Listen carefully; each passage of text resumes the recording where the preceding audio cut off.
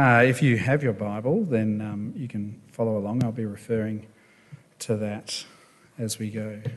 Shall we pray?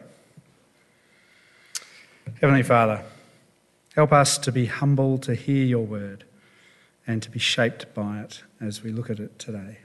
Amen. Here's a couple of signs for you. Signs, maybe? No? There's one. This sign is I found on the entrance to a small remote Aboriginal community that our school goes and partners with. This community is almost out on the Canning Stock route, about 370 k's east of Newman. And it was a fascinating little sign warning those kids, don't bring your slingshots to school, otherwise you've got to hand them in. Here's another one.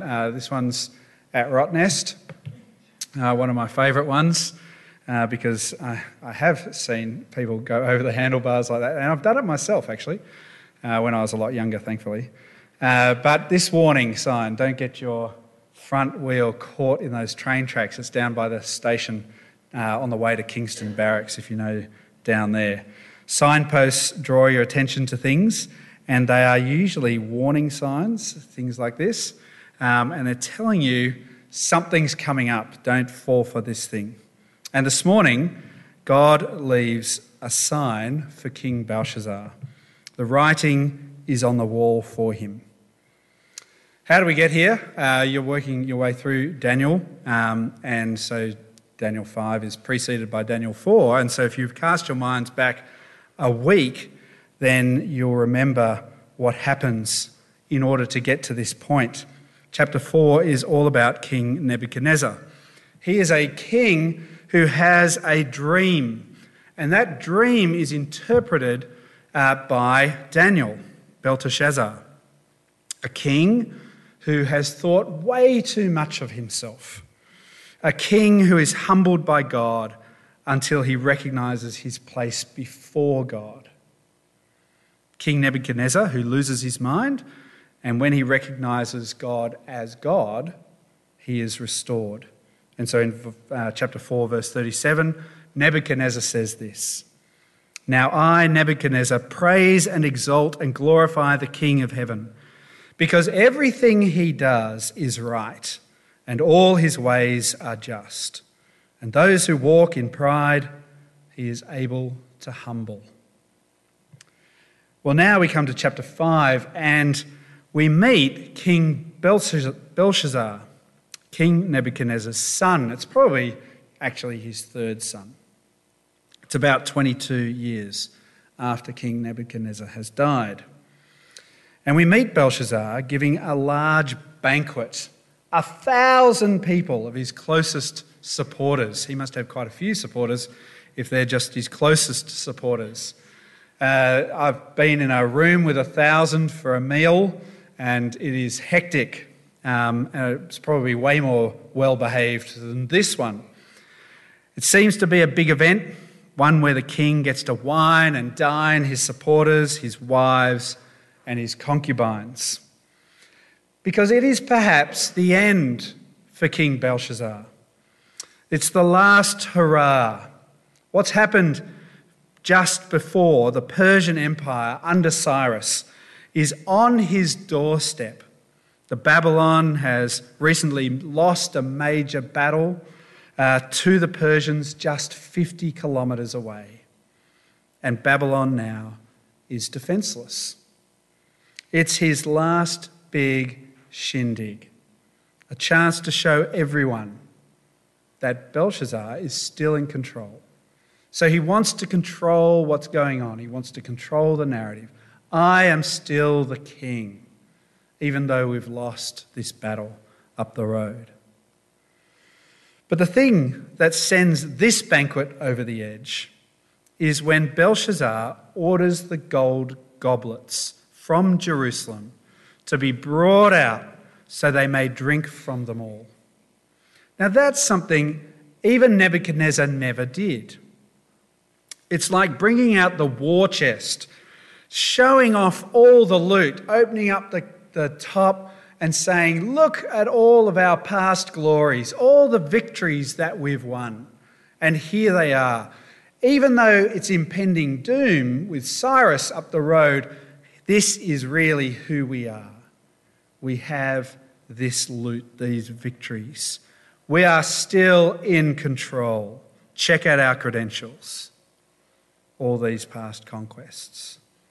But in this case, he's taking what is sacred and defiling it. Not only do they drink from these sacred vessels, verse 4 in chapter 5 sees that they launch into praising the gods of gold and silver, of bronze, iron, wood and stone. And all of those, it is an offence to God, the one true God. God is not impressed with Belshazzar's victories, and he's unhappy with his gloating. See, Belshazzar is full of pride, full of disdain for Yahweh God and the items used in his temple. Here it is a last thrashing around, denying their impending loss to the Persians. And so now God acts. And he acts in a really unmistakable way. You can't miss it. Verse 5, suddenly the fingers of a human hand appeared and wrote on the plaster of the wall. Near the lampstand in the royal palace, the king watched as the hand wrote it. Imagine this big stretch of open wall like this, and this hand appearing, carving words out onto the plaster. It would have been quite remarkable. Now, understandably, I would be a little unsettled if that happened here and now. But you'd also be a little bit curious, wouldn't you? You'd be a little bit curious as to what does it actually say. You'd be unsettled the fact that it happened, but still want to know what the message says. And Belshazzar reacts in much the same way. Verse 6, his face turned pale, and he was so frightened that his legs became weak and his knees were knocking. He's frightened, this thing has happened, something where he is striving to be in control is out of his control. But his curiosity takes over. What does this message say? And so he summons his enchanters, his astrologers, his diviners. He offers them rewards, purple clothes, royalty, gold chains, and the chance to be third highest in the kingdom. And so they come in. It's their big chance for acknowledgement. But none of them can read it. They're struck dumb when the message speaks. Best not to make it up, of course. If it doesn't come true with what they say, they certainly won't go well for them. So it's best to stay silent. But instead of feeling comforted, Belshazzar is even more terrified. He turns a whiter shade of pale. What is this message? Well, the queen steps in. Some commentators say this is the Queen Mother, which makes a little more sense if you are thinking about her knowing who Daniel is. This queen steps in and directs Belshazzar to Daniel. Verse 10. The queen, hearing the voices of the king and his nobles come into the banquet hall. May the king live forever, she said. Don't be alarmed. Don't look so pale. There is a man in your kingdom who has the spirit of the holy gods in him. In the time of your father, he was found to have insight and intelligence and wisdom like that of the gods. Your father, King Nebuchadnezzar, appointed him chief of the magicians, enchanters, astrologers, and diviners. He did this because Daniel, whom the king called Belteshazzar, was found to have a keen mind and knowledge and understanding, and also the ability to interpret dreams, explain riddles, and solve difficult problems. Call for Daniel, and he will tell you what the writing means. And so Belshazzar first flatters Daniel and then offers him rewards. But Daniel won't have it. Back in chapter 4, Daniel was quite perplexed when he was asked to do the same thing for Belshazzar's father, Nebuchadnezzar, when he was asked to interpret the dream. And he wasn't confident back in those days. In verse 19 in chapter 4, Daniel was greatly perplexed for a time, and his thoughts terrified him. And Nebuchadnezzar had to say, "Do not let the dream or its meaning alarm you." But this time, Daniel is way more direct. He answers the king in verse 17, "You may keep your gifts for yourself and give your rewards to someone else. Nevertheless, I will read the writing for the king and tell him what it means." Now, they're the words of someone who was once worried, but now, this time, not so much. I don't know if you've ever been in that position where you know you'll have to say something hard or unpopular, where you might once have held back and not said it, just been that little bit nervous about speaking up, but now you kind of don't mind. You might be just that little bit older, that little bit more confident and happy to roll with the consequences. It might be that you are thinking about leaving or retiring. And so what are they going to do? Sack you? You're going anyway. You just have that confidence.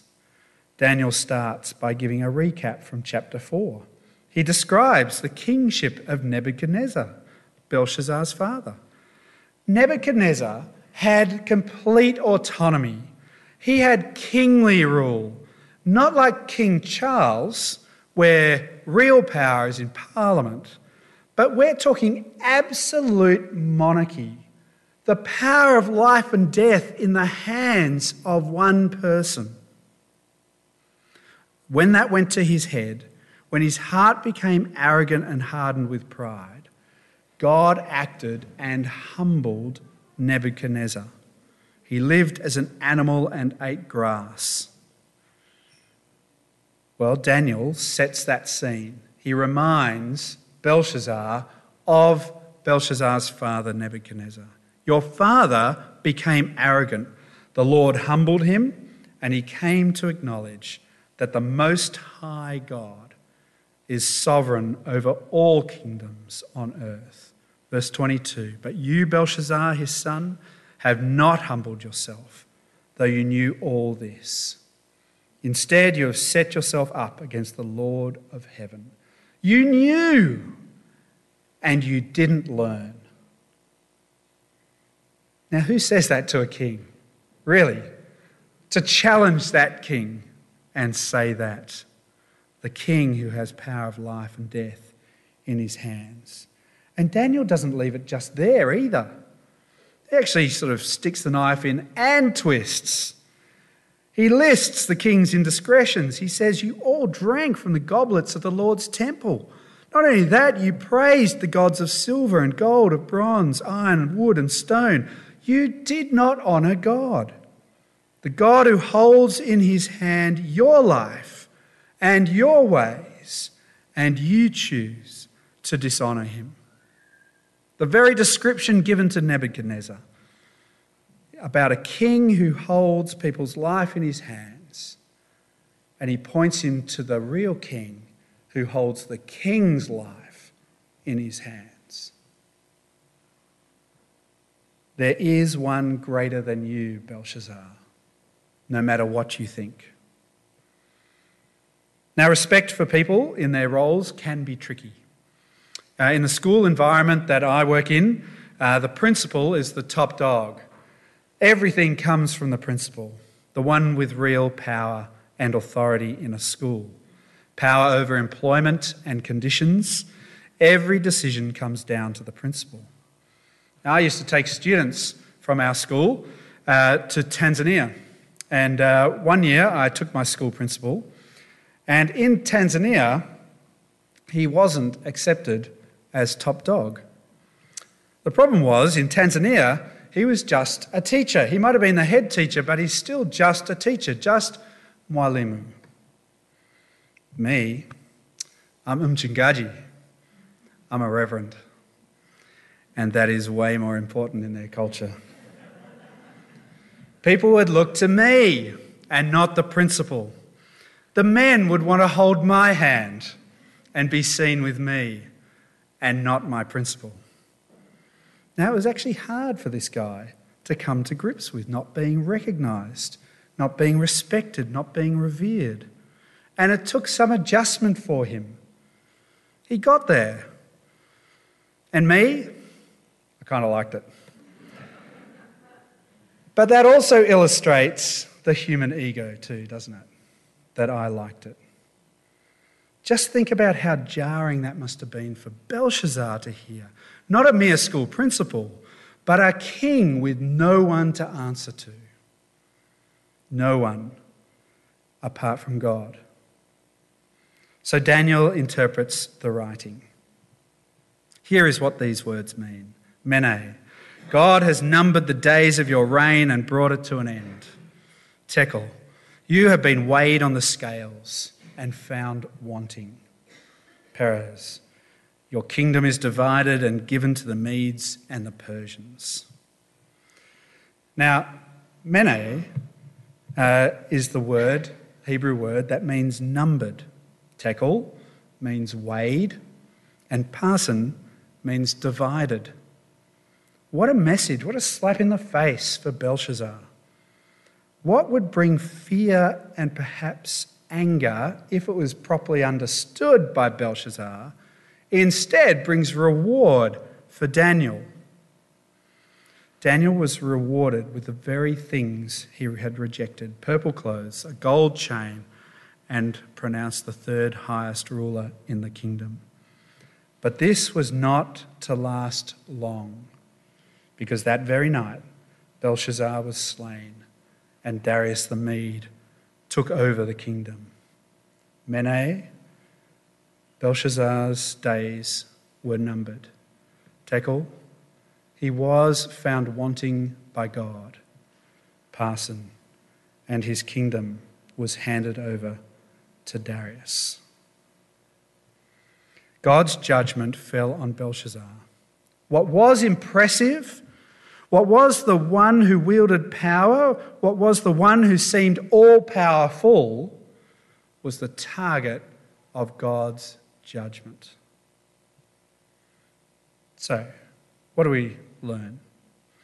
Now, even though this is narrative and not direct instruction to us, it is written for us.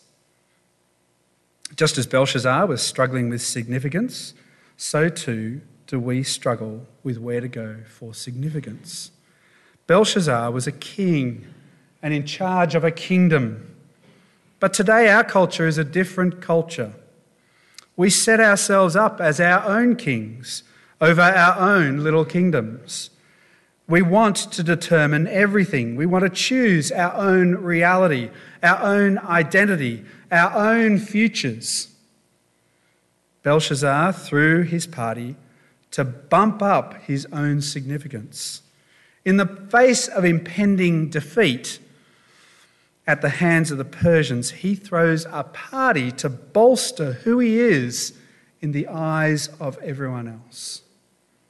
Out comes the war chest, the successes of the past, the symbols of victory. He encourages all to drink from them, to use what was sacred as common. But God will not have it. The parallels with how we act are there. The way we look to others to bolster our egos. The way we take credit for our own achievements in life, rather than understanding that any achievement is actually God's grace towards us. If you have achieved academic success, the only reason is because of God's grace.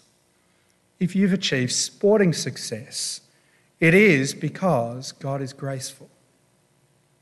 If you have achieved business success, it is by God's grace.